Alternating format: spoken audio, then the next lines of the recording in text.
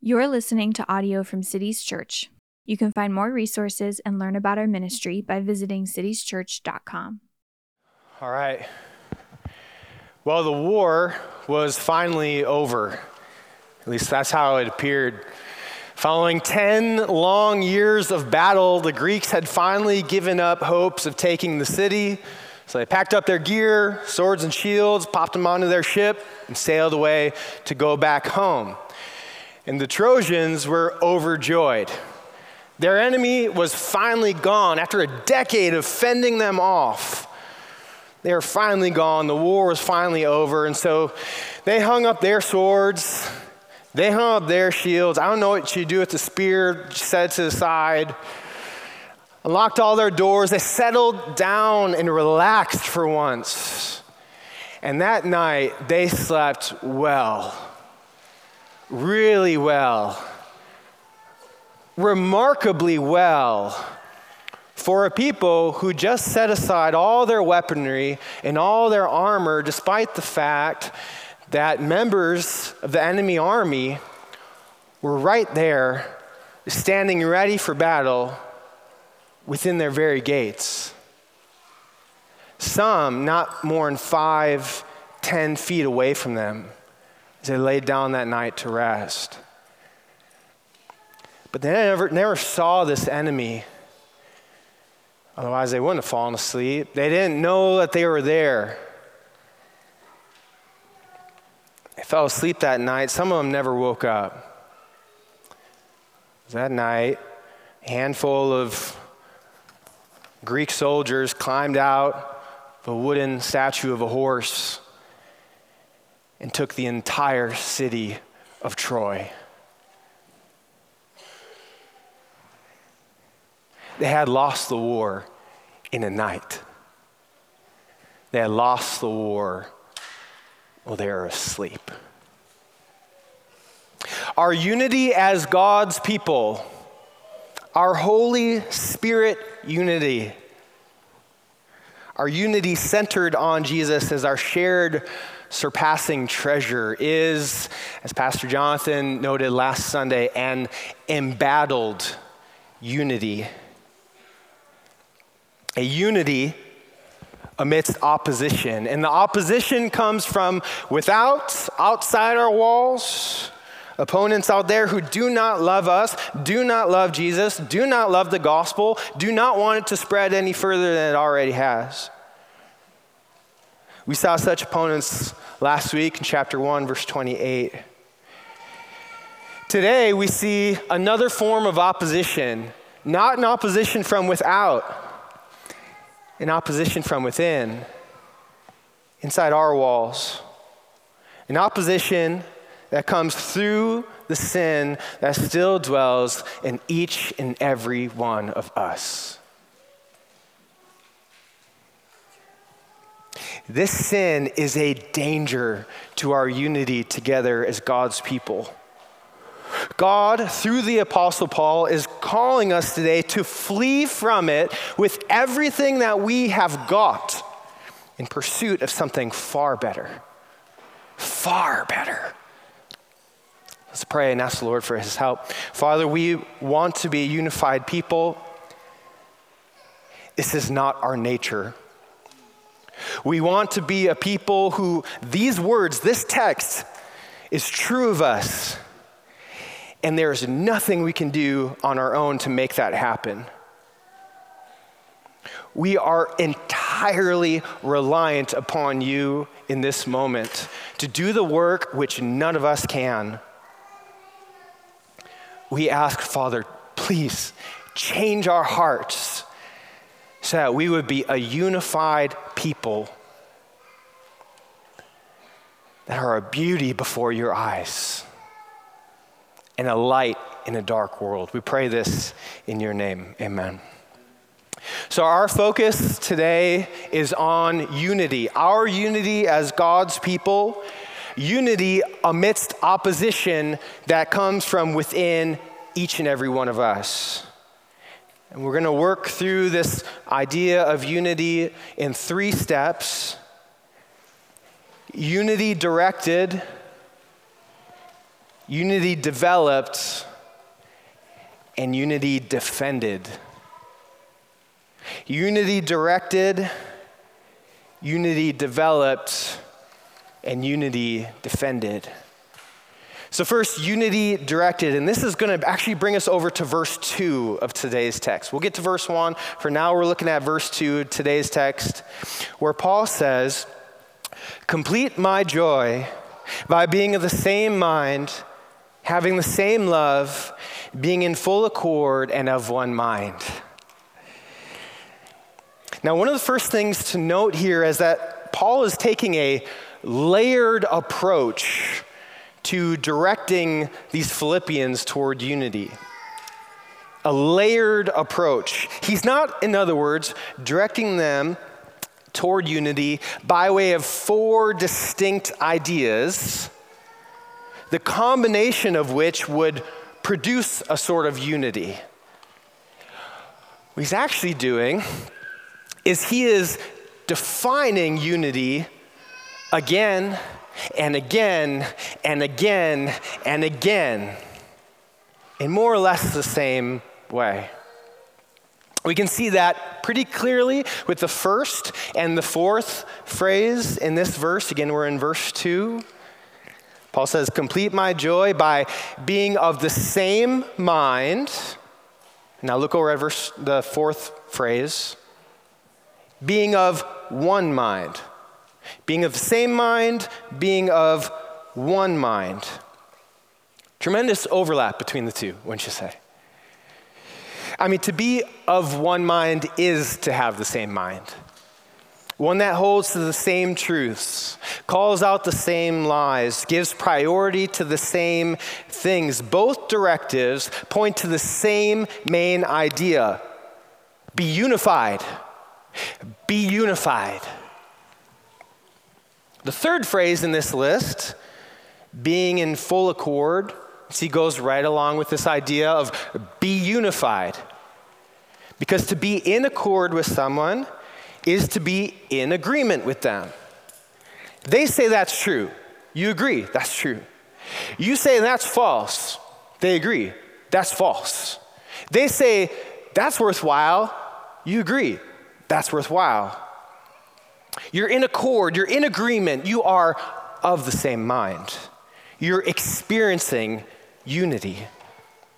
Having the same love, right there, that fourth phrase, is basically right there as well. If you're in accord with someone and of one mind with them, it'd be awfully strange if you found out you had differing loves. In fact, it'd be so strange that if you found out you had differing loves from someone else, you quickly conclude we're actually not of the same mind at all. You cannot have one and not the other. To be of the same mind means you have the same loves. To have the same loves means you are of the same mind. So Paul, in other words, is directing these Philippians 4 times over. Be unified, be unified, be unified, be unified. Now, Paul is a brilliant communicator. He is no slouch when it comes to writing. Repetition by him is no accident. Like, this is not just filler. Paul is intentionally repeating himself, not twice, not 3 times, but 4 times over. We want to ask why. Why are you saying this 4 times over? We got it the first time. Well, he's repeating himself for the same reason you and I repeat ourselves. Emphasis. A hammering home of just how important this idea truly is. Saying this thing really matters. Like, Christian unity really matters. Like, you need to have it. So be unified. Be a people who, though, let's be honest, in other ways we're probably very different from one another. But be a people who, when it comes to the main things, who is the most important person in all the world? What is the most important thing in all the world? All of us say Jesus is the most important person in the world. The spread of God's glory is the most important thing in all the world. We can disagree about food and sports and all that. But when it comes to those things, oh, there's no question about it. You know exactly how we are going to answer that question. Paul says, be that kind of a people. Be a unified people. Now, we might ask, okay, here's the call, be unified. All right, we get it, but how? How do we get there? How do we get to be a unified people? Where does unity come from? And this will bring us back to verse 1. We've had unity directed, now we're jumping back to unity developed. Where does this unity develop? Where does it come from? So look back with me at verse 1. Right away, you're going to notice we once again have a fourfold pattern. It's a fourfold pattern, matches the fourfold pattern in verse 2. Count it with me. So, if there is any encouragement in Christ, any comfort from love, any participation in the Spirit, any affection and sympathy. 4 times over. And this fourfold pattern is making up the first part of what really is just one really big if-then statement. That's what this text is. It's just one really big if-then statement. You guys know how if-then statements work, right? If it's sunny, the game will start at 6. If it's storming, then the game will be postponed until tomorrow. We get this. If then, all right? We actually just worked through all the thens. That was verse 2. Now we're saying, what are the ifs? Okay.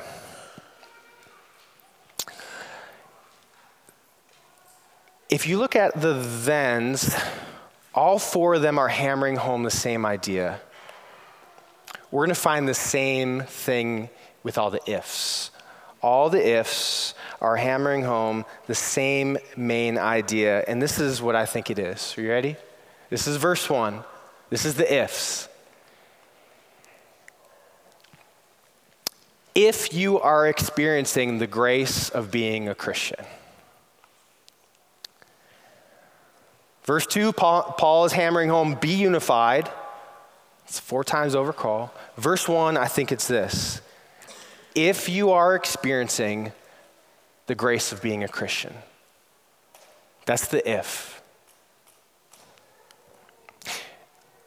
Let me show you how I got that.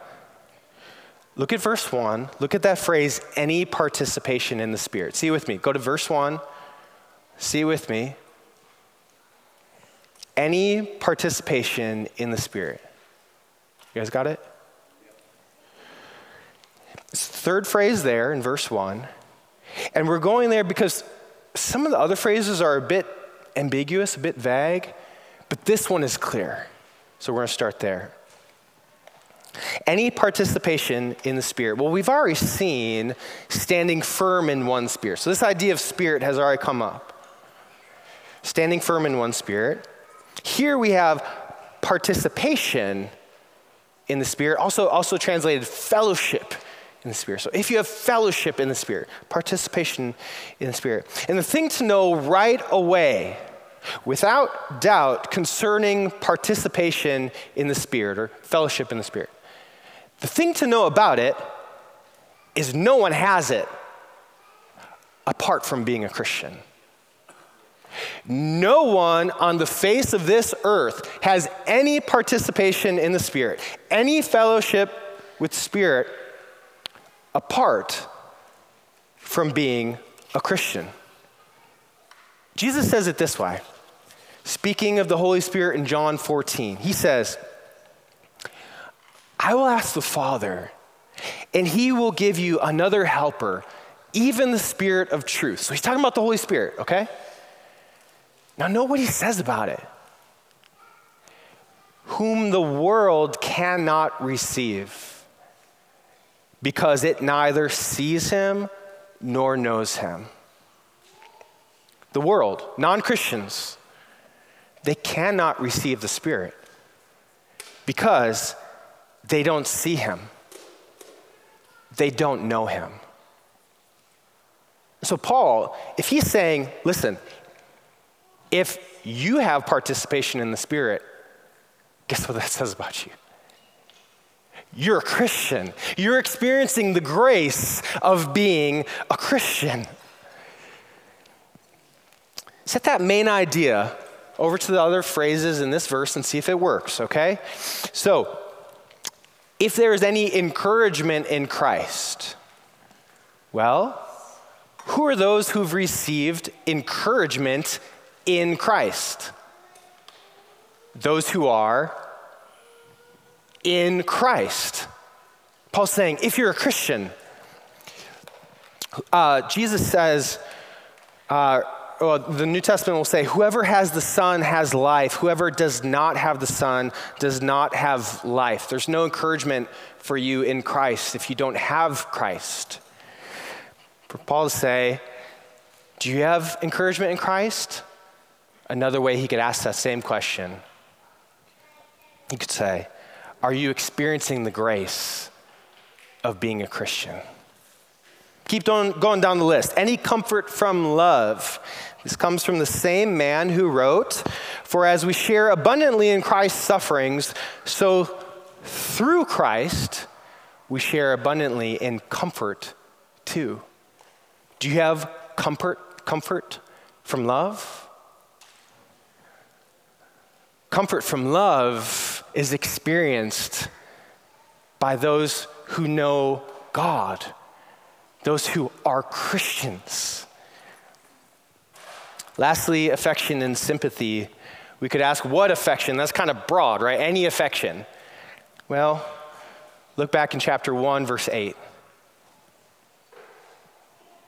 For God is my witness, how I yearn for you all with the affection of Christ Jesus.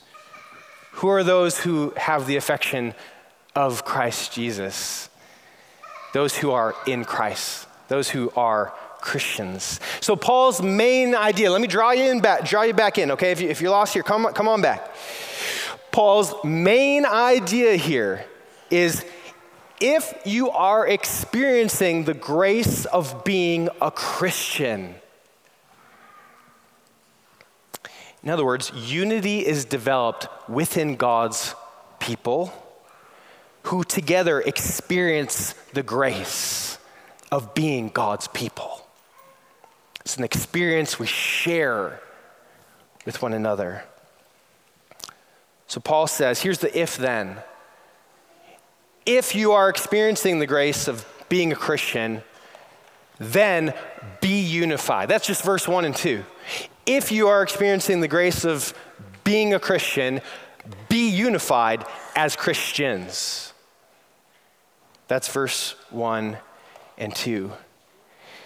And now he's going to say, and one way to do that, one way to be unified as a Christian people, is by defending the unity that we have from the sin that still dwells in each one of us. From our sin that threatens from within the unity that we have as a people. Unity defended. Let's look at verse 3. Paul says, do nothing from selfish ambition and conceit. This, my brothers and sisters, this is the two-headed monster lurking within every one of us. Selfish ambition and conceit. Both are a threat to our unity as God's people. Both are a real, live threat that must not be coddled, must not be kept, but crushed beneath the bottom of every single one of our feet. That's why Paul says, do nothing from selfish ambition or conceit. And we could ask, well, what, after all, is selfish ambition? Simply this: Selfish ambition is that thing in all of us that says, I gotta get mine. That's selfish ambition. Simply put, selfish ambition is that thing in you that says, I gotta get mine. And we've actually seen it once already in this very book. Chapter 1, talking about the people who are preaching Christ, not sincerely, but thinking to afflict Paul in his imprisonment, it says they're doing so motivated by what? Selfish ambition. Now we're seeing it again, this time alongside one of its strongest allies, conceit. And if selfish ambition says, I gotta get mine, conceit says, because mine is most important. Because I am most important. Selfish ambition says, I gotta get mine, and conceit chimes in, because after all, mine is most important, because I'm most important. Together, these two, selfish ambition and conceit, take aim against our being of the same mind, our being of the same love. They'd like our full accord to get all twisted up into no accord or discord. Selfish ambition and conceit join hands with such friends as quarreling, jealousy, anger, hostility, slander, gossip, and disorder. In fact, James says this specifically of selfish ambition. It's a sweeping statement from James. He says that wherever you find selfish ambition, there you will also find disorder and every vile practice. We don't want that in our church. For that reason, again, Paul warns my brothers and sisters, do nothing from selfish ambition or conceit, but in humility, count others more significant than yourself. Note, Paul could have just said, count others more significant than yourself. He could have just given the action, but you note, he gave the manner as well. He didn't just say, count others more significant. He said, in humility, count others more significant. The manner matters. In fact, the manner matters so much that if you get the manner wrong, the action is wrong. Selfish ambition, after all, is not an action. Selfish ambition is also a manner. In fact, I think there's a way we could, driven not by humility, but selfish ambition, I think there's a way we could actually, because of selfish ambition, count others more significant than ourselves. After all, you do that for a while, now this person's in your debt. Now it's their job. Now it's their time to bring me up.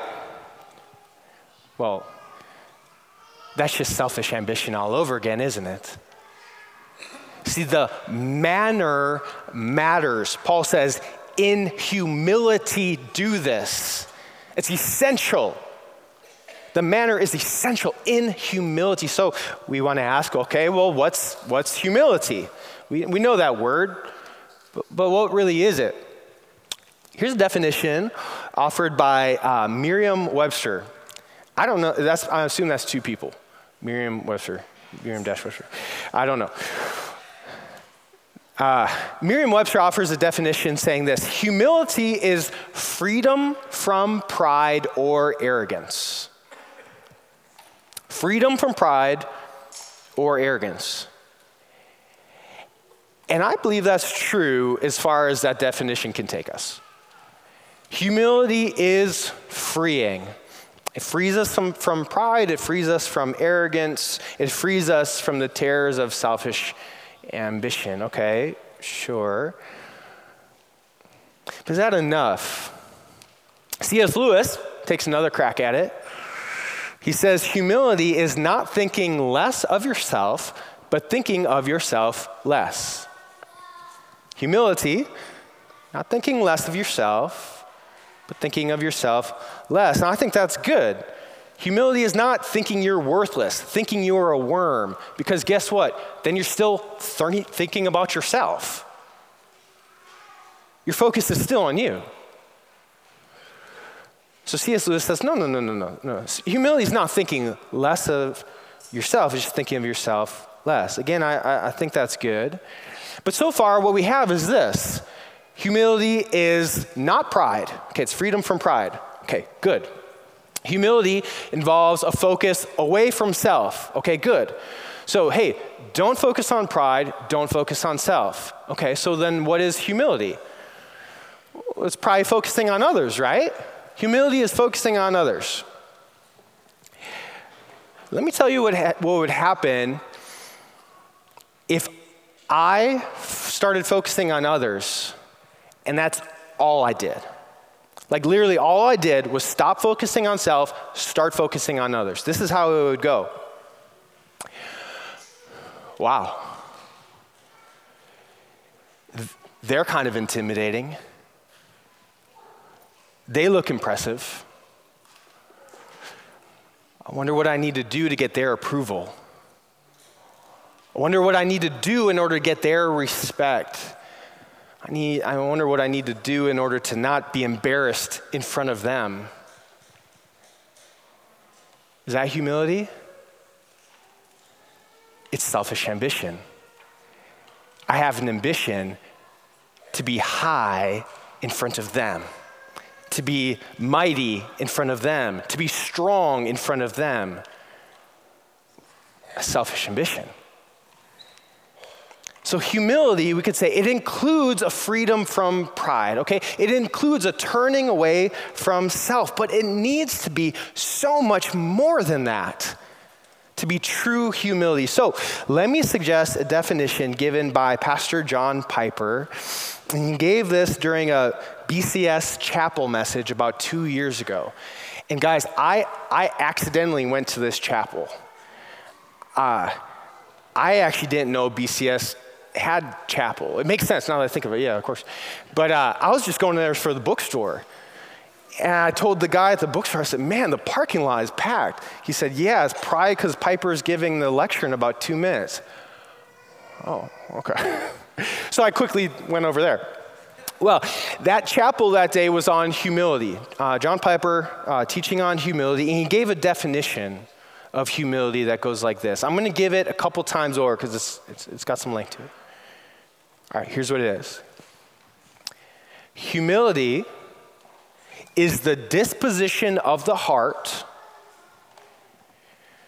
to be pleased with the infinite superiority of Christ over us in every way. It's a mouthful. Let me say it one more time. Humility, it's the disposition of the heart. So how our heart is set.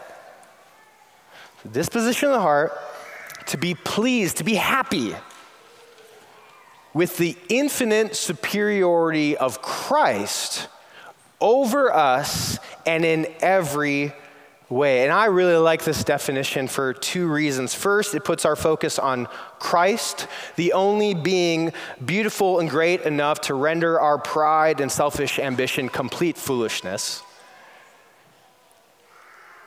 Both our pride and our selfish ambition just burn up in the atmosphere of who Jesus is.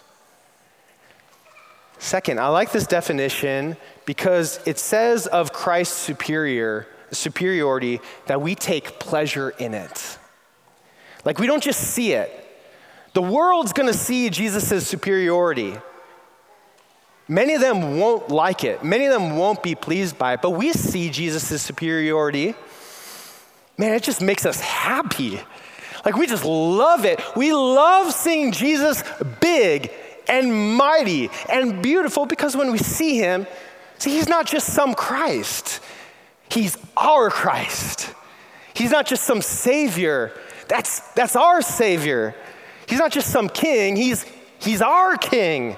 We see him and say, I know him. I love him. He's the one that died for me. Call me his very own. I love seeing him high and mighty. We say, Christ, keep being big, keep being bright, blaze like a billion suns in the sky, and then blaze brighter and brighter. It only makes us happy to see Christ in his glory. Now tell me that a person could turn from that and even moments later say, all right, now time for me to get mine.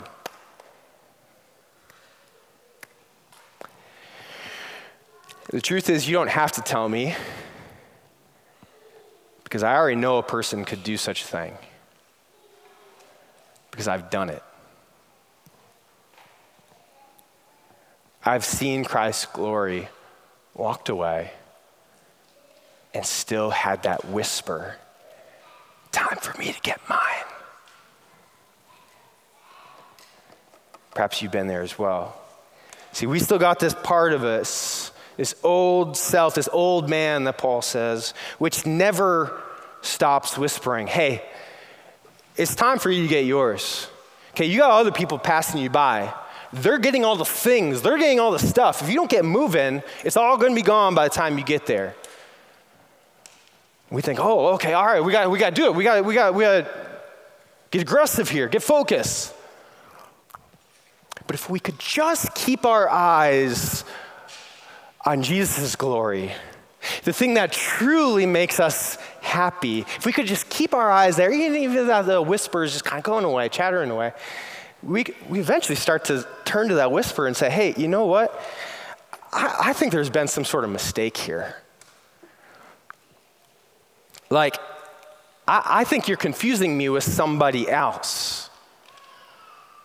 Or perhaps just somebody else I used to be. See, I'm a Christian now. I don't got to get mine anymore. I'm a Christian now. On the day I became one, God's word tells me that all of heaven, with all its angels, rejoiced in joy over me. My Father is the King of heaven, and he calls me son because that's what I am.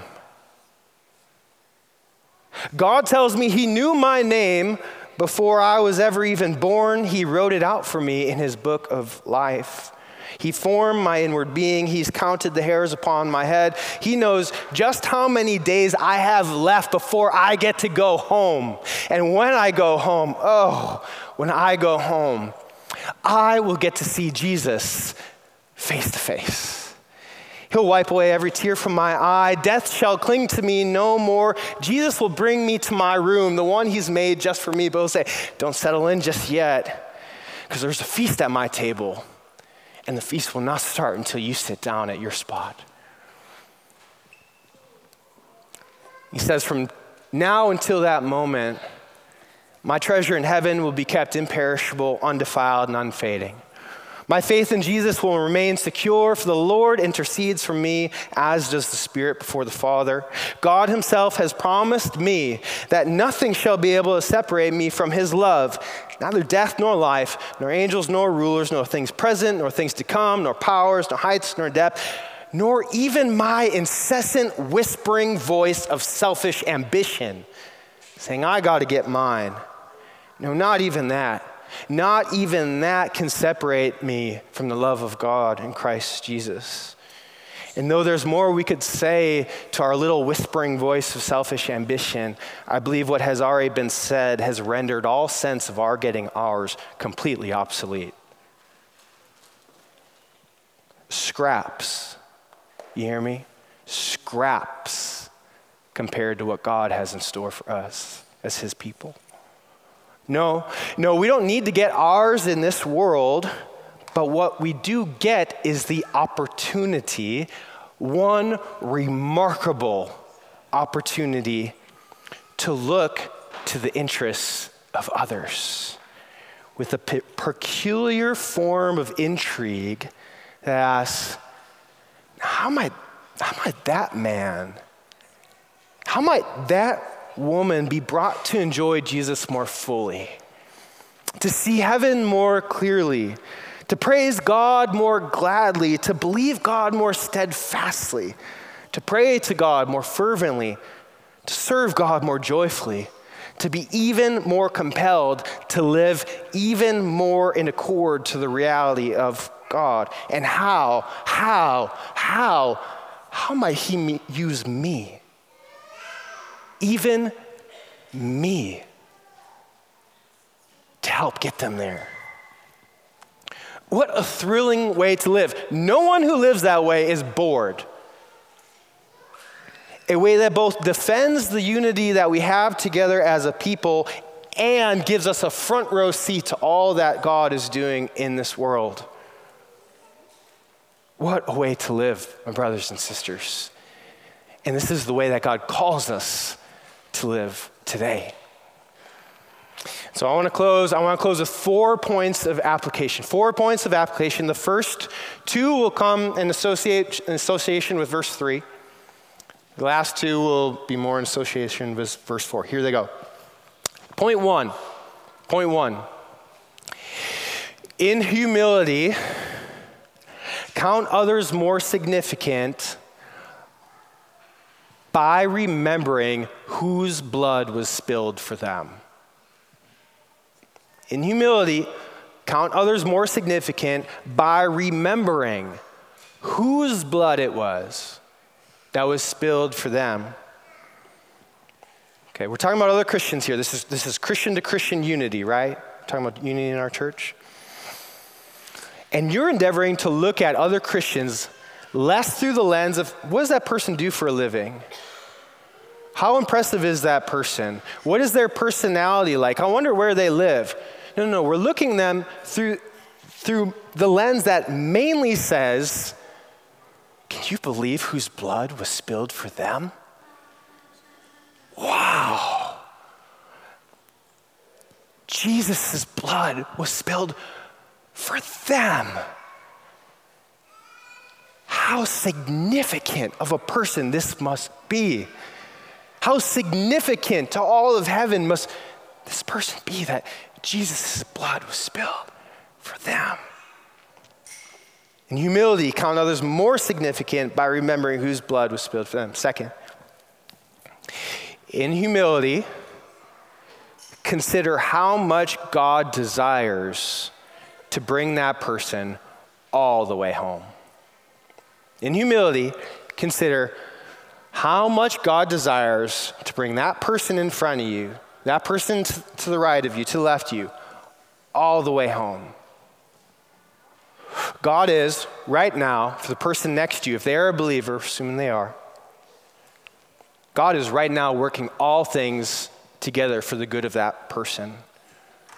God has predestined that person. God has called that person. God has justified that person. God will glorify that person. This is one of God's sheep, and God loses none of his sheep. No one tears them out of his hand. They are the apple of his eye. They might not look all that amazing to you. They might have some areas they need to grow in, but God will get them home. My question is, how will he use you as one means to get that person home? All right, third. 2 more, guys, hang with me. In humility, look not only to your own interests, but also to others by praying for them.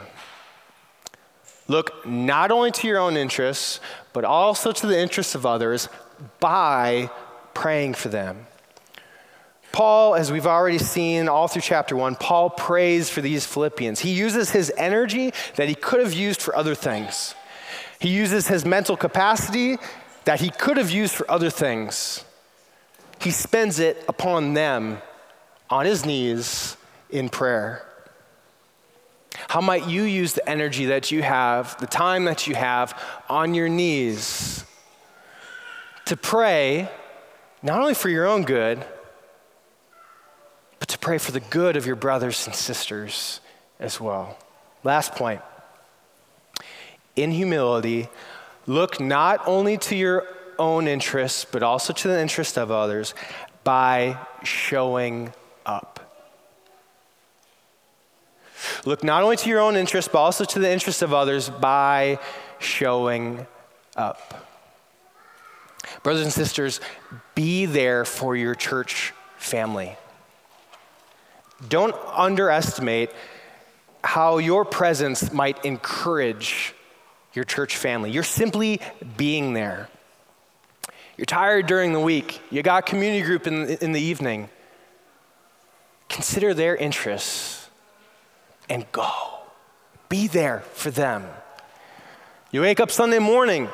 You're stressed. You got a lot of work still to do. Go to be with your church family. Consider their interests. Be there for them. Bless your church by showing up. You get a phone call late at night. Man, you just want to go to bed. Answer the phone. Be there for them. Consider their interests. All these words, considering others' interests, doing these things in humility, all of these are what now brings us to the table. Because it's at this table we're reminded of how Jesus spilled his blood for us. It's symbolized every Sunday when we drink the cup. At this table we're reminded how Jesus left heaven, took on human flesh so that he might dwell among us and have his body broken for us. Symbolized every Sunday when we eat the bread. It's at this table where we remember, we celebrate that Jesus has come and he has given himself. He's given himself sacrificially for the good of his people. And so if you're here today and you've trusted in Jesus, then we invite you to take and eat with us. If you've not put your trust in Jesus, then please let the elements pass you by. But we pray in this moment that you would draw near and receive Jesus for the first time by faith. I'll invite the pastors to come forward. We'll distribute the bread first. It's all gluten-free. You'll take it, you'll hold on to it. I'll come back and we'll eat it all together. His body is the true bread. Let us serve you.